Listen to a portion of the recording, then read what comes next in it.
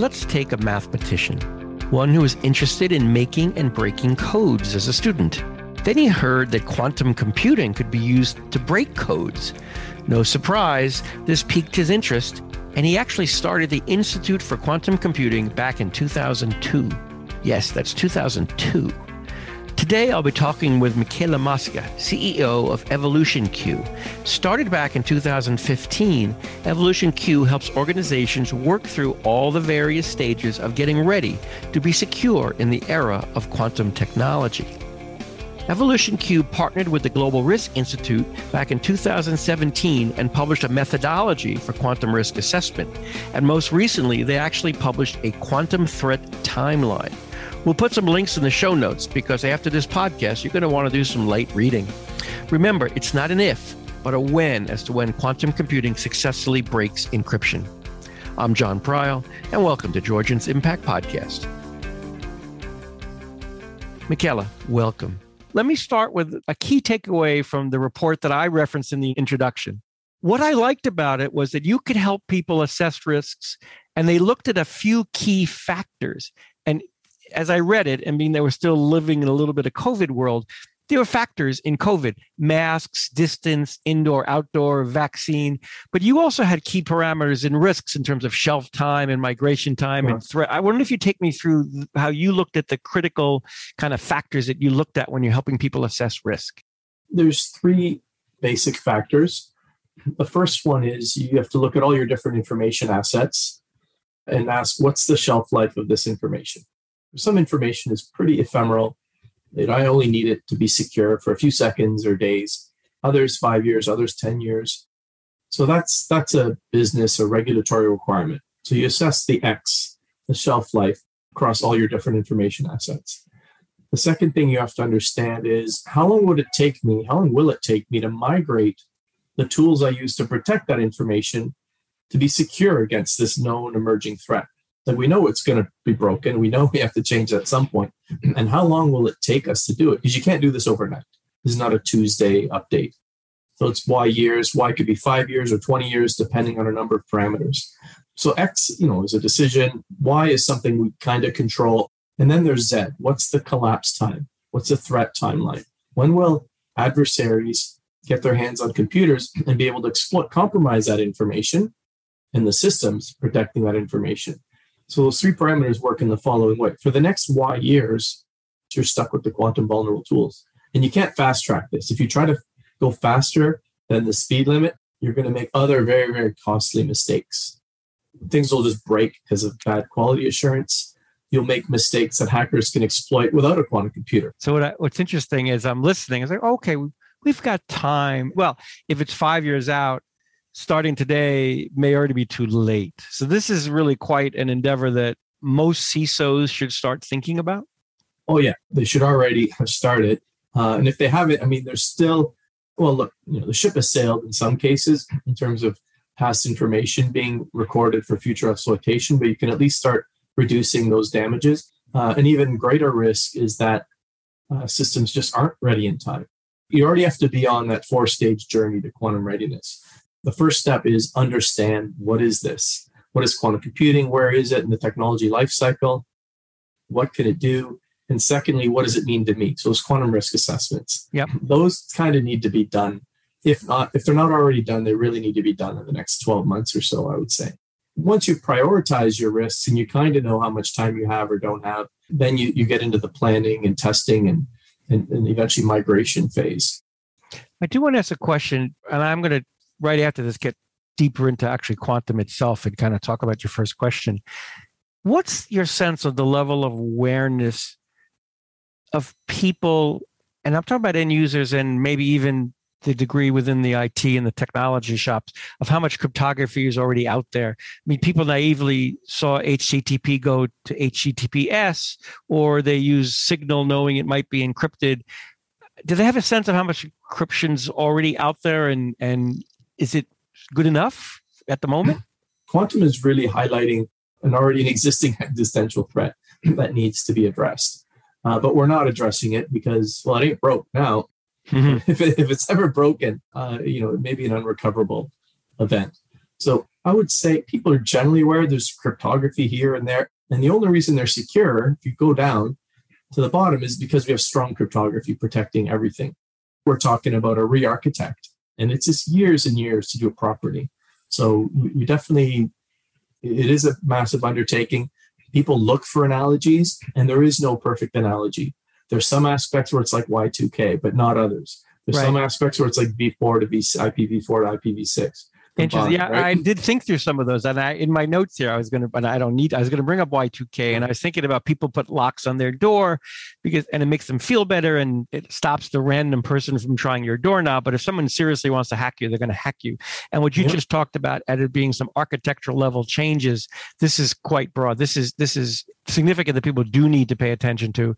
I think we were aware of Y2K because there was an impending. Your Z was clear. The timeline was clear. I'm not sure everybody needed to panic as much, but good work was done to prevent it. There was, there was no adversary either. Number one. So there's many differences. And one is we knew the date. There's no adversary. It was just this code that was embedded and we didn't know where it was. That's one problem with what we have is most people don't even know where their cryptography is. But now there's an active adversary and the fix is so much more complicated. And lastly, we're much more dependent on IT infrastructure now than we were in 2000. So let's talk a bit about your view of the quantum computing industry today. I'm sure I will hear the word qubits, but it's much more than that, obviously, not about just the density. Go ahead. Talk to me about quantum, where you see the industry in the short term, and what do you think is going to happen as kind of the next few big things that will be coming down the pike? Using conventional platforms, whether they're supercomputers, you would need more atoms than in the known universe to describe the state of a several hundred qubit quantum bit computer. So that means lurking within quantum reality, there's this exponential power we previously didn't know existed. And the aim of quantum computing is to build devices that capture that power. Now, is it good for everything? No, we're not saying a few hundred qubits can do everything the world supercomputers can do. No. But certain tasks, we just don't know how to do it at all without more, computing power than in the known universe. So what are those useful problems? Quantum computers are really good at simulating themselves, right? And then people say, okay, but why would I want to do that? So then we're on the quest for figuring out what other useful things can we do. This fascinates, but also troubles me a bit because there are problems that can be solved with this technology, but you're also thinking about what's the most important ones that could be. How should people think about this? You're a business person or you're in charge of the economy and economic resilience of your country or your bank. The point is quantum computational advantage. When you ask what does it mean to sector X or to product Y, it can go from no impact that we know of to transformational game changer overnight. That's a pretty strong statement.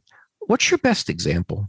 In 1994, we didn't know the public key cryptography that is ubiquitous now almost today. We had no idea how this weird quantum computing thing that hadn't been built yet could impact it. And then suddenly, Peter Shor at AT&T Bell Labs said, actually completely decimates these algorithms. Doesn't just weaken them, just crushes them, right? So that was one problem where we know there's this astronomical advantage. Fortunately, for human civilization, we didn't have quantum computers then. So we had a few decades to get ready. But that same sort of no idea to, transformational, that could happen anywhere else. Is it going to happen everywhere else? Probably not. But is it going to happen anywhere else? Absolutely. So where is this impact going to happen? And we have some ideas of where it's going to happen, like things that are intrinsically quantum mechanical in nature, like designing a new material with superconducting properties at a high temperature or other properties. It's hard to design these things because you can't simulate. Obviously, you can't synthesize 1 trillion different materials and see how they work. So a quantum computer can be good at simulating the behavior of these hypothetical materials we might want to synthesize and use. So you can simulate many, many of them in software before deciding which ones you want to synthesize in practice. So we think it can really help with material design, for example, or maybe drug design. So there are lots coming down the pike. Where are we now? So I think we're really entering a new era. So 25 years ago, when I started, and the subsequent 15, 20 years, and so on, I started working about 10 years ago on how can we what kind of software tools do we need to build and operate quantum computers? And now we've reached a point where we can kind of stitch together the full stack. It's going to keep getting better. Like, we're not done and not just go buy it on online or something, but we can stitch together the whole stack. We have applications we can compile down to run on the actual hardware. As the layers appear, are you personally hardware agnostic? It doesn't matter to you what the hardware technology might be, all the different types of quantum tech there is underlying it all? Any one of these is successful, of these hardware platforms, it will break RSA and look at all the cryptography, the public key cryptography we use today. Mm-hmm. Now, the quantum software vendors, most of them claim to be independent of the hardware. Some are more tied to various hardware platforms than others, but it's obviously very hardware dependent at the bottom. As you go further and further up the stack, then it becomes more and more independent of exactly how you choose to implement your qubit. So we've kind of stitched it all together, and we're entering this exciting era where the owners of the real world problems, like the real owners, the people who go to bed at night, wake up in the morning, figuring out, how do we solve this really important? How do we design better materials, better OLEDs, better drugs? And they know their computational challenges, and they're working with people who understand what quantum computers can do. And this is sort of a really important moment for the field, because now we can start better understanding where quantum computational advantage might have impact in the real world, mm-hmm. and how profound will that impact be? And conversely, people working in quantum computing, quantum algorithms better understand the challenge problems. Sure. And we didn't have this 20 years ago, not nearly to the extent that we did now. If there's one example of simulating certain chemical processes that a colleague at Sherbrooke and Microsoft, the first academic result said, hey, look, this will only take 1 billion years on a quantum computer, which is far less than what it would take on a classical computer, right? And people, I think practical people thought, is this a joke? And of course we knew, no, hold on tight, right? And now it's down to days or minutes, right? So they just continually optimize that. Right. They found that the target, problem where it could apply, and then we're really good at figuring out ways to make that more efficient. It's funny. It's the antithesis of Bill Gates saying we don't ever need more than 64K for running an application. It's going the other way now. We have a lot, and I'll try to shrink it down. We've changed our direction here. It's very funny. Yeah, well, because we want to reap the advantage sooner rather than later. So on the sooner side, right now, where is quantum and encryption? In the short term, we're not using quantum computers for encryption. We use quantum cryptography for encryption. Yep. That's been commercially available for 20 years. Mm-hmm. And that's starting to take off. In fact, that's kind of the first product evolutionQ has developed, is to turn these point-to-point quantum key distribution solutions, which send single qubits at a time, so it's not complicated computations, how to turn it into a scalable, globally deployed product that enterprises can design in. I want to dig into that a little bit, because you just said something that was really interesting to me. You talked about at some point PKI will be broken. And as I was prepping for this, I was thinking about that evolves to a quantum key delivery. And you said that's not quantum computing, and you're sending a qubit. And I think if you could explain that a little more, that would be really important, I think, for us. Yeah, so the threat, in quote, so we're excited about it as a community because quantum can do all sorts of great things for humanity. However, the one thing we know it will do for sure is decimate, the global economy, right? Decimate our digital infrastructure.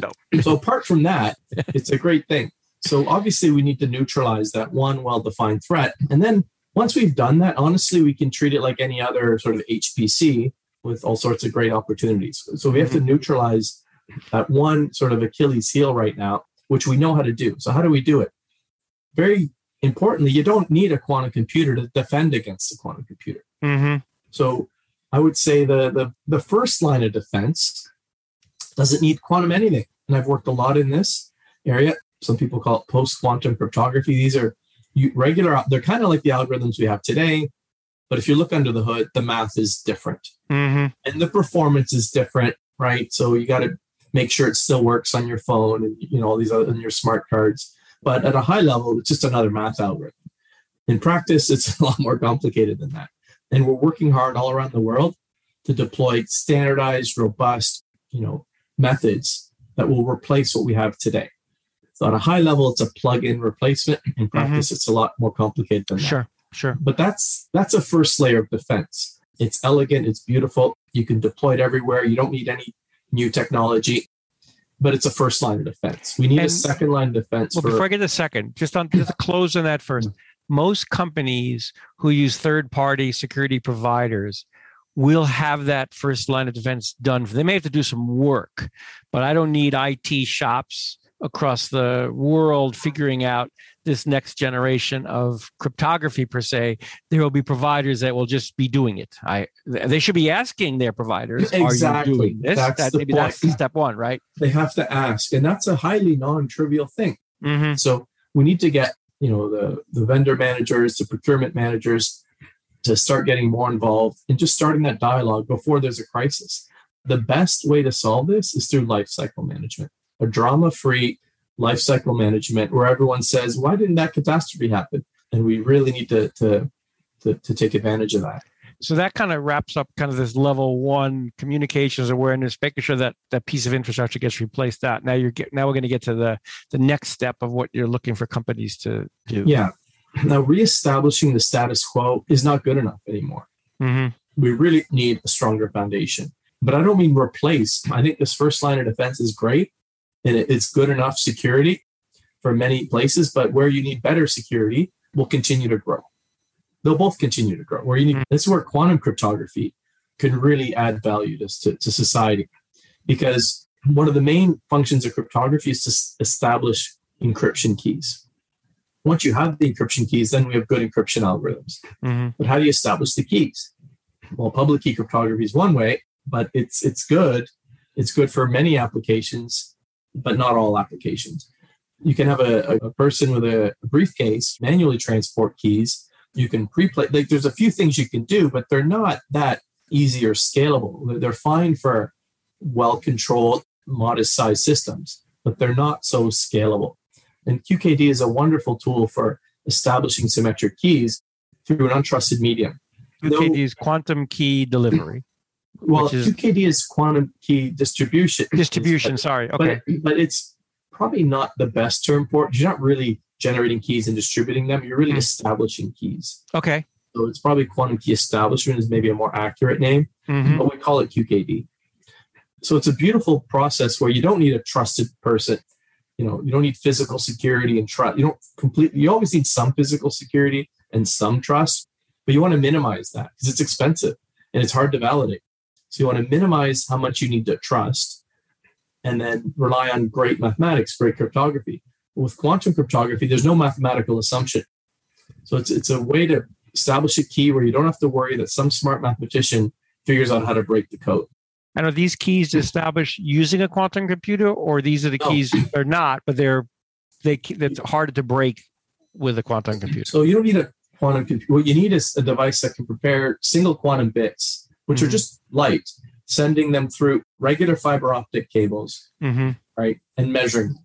So there's some minimal amount of quantum technology, but it's been around for ages. It's not, it's getting better and better, but we've had it for decades now. That's so new to me. And I don't know that everybody, I want to just stay on that for a second, because earlier you talked about sending a quantum bit, and I didn't realize this. So I think about a quantum computer and I'm counting qubits, you're saying this quantum technology, as you said earlier, has been around for a long time.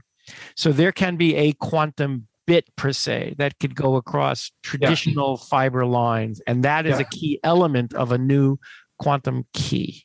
And that's a great point. So a bit, classically, a bit could be anything. It could be a light switch up or down. It could be electromagnetic relay. It could be a vacuum tube. It could be a transistor. It could be a 0 and 1 you write on a piece of paper, right? They're all bits. But obviously, when we think computers, we're thinking of transistors, right? And similarly, the qubits I was talking about for computing could be all sorts of different superconducting qubits, ions, and so on. They could also be photons. Actually, they're showing lots of promise. But if you want to communicate a bit, again, you could, in theory, put some atoms in a briefcase and carry them. But the obvious thing is to send a photon, a particle of light, through fiber, because that's what we always do. And you need to prepare special packets of light. But again, we know how to do that through the fiber. And we can encode, there's many ways to encode information in those particles of light. But quantum cryptography, That's been available for over 20 years. And you just buy a box, you put it in a server room. Building it is hard. Of course. I mean, it's built, you buy it, you really do install it, plug it in, and it runs. So let me just step back a bit. Obviously, you run assessments for your customers. Yeah. What's your biggest takeaway in terms of the market? Are people ready? What's your sense of, I don't know, you're going to hold me a red flag, a yellow flag? What's your degree of warning to the world here in terms of what you see? I think that depends who you are. Mm-hmm. But if you're a key player in any one of the critical, sectors, it's between orange and red. Wow. It really depends who you are. Now, and why am I saying that? So the Office of the President of the United States just a few days ago had a directive that said everyone in the national security, agencies needs to report within 6 months where it's using, vulnerable crypto, right? Where it's not using quantum resistant crypto or certain other approved algorithms. That's a good first step. So it's time for you to talk to me now about evolutionQ. We sort of manually ask people, where's your crypto? That's the least invasive. The tools you have to actually install software or monitor actual traffic, which is great too. But so we start with the lightest level of invasiveness, and then there's great products that more actively check for stuff you didn't know about. But you already find, a lot of problems with the crypto we do know about. So you have to find where your crypto is, and then you assess what are the key vulnerabilities, and then you start mapping out what you do about it. So let's talk a little bit about then trust in terms of, we talked earlier on a little Y2K, in terms of some type of quantum safe migration. Should people be aware of this? How do we ensure everyone still trusts in their systems? The worst thing that could happen would be this major hack kind of thing. But I guess, what happens if we lose trust? How do we ensure we keep people trusting what's happening? That they see the little S on their HTTP and they feel better or whatever. Yeah. So trust is important, and trust has to be premised on trustworthiness, right? And when there's a disconnect, obviously, you want to trust the trustworthy. You want to not trust the untrustworthy, right? So we really need to build trustworthy platforms, right? And we need our institutions and so on to be trustworthy. Because ultimately, it'll become apparent if things aren't trustworthy. And it's a big problem. A lot of damage and harm can be done by people simply not trusting the technology or the institution. If people are just worried that their money is going to evaporate, they're going to panic, right? They're going to start taking their money out, whatever that means these days, right? Digital infrastructures, they'll be fine. We're well along our migration, and we're ahead of schedule. We'll have quantum resistant out. If we haven't already deployed them, they'll be deployed well in time before these devices become cryptographically relevant. Right. We need that to be the statement, and needs to be coming from everybody, and it needs to be true and validatable. And we're not there yet. We'll get there. We're at a point now where organizations need a team of people in-house that can recognize the quantum opportunities today and also be ready to respond to the new opportunities that we discover tomorrow. Michele Mosca, thank you so much for taking the time to be with us. evolutionQ is an interesting story, and this is going to be a space that we'll be watching for a long time. I really appreciate it. It's a pleasure. Thanks so much.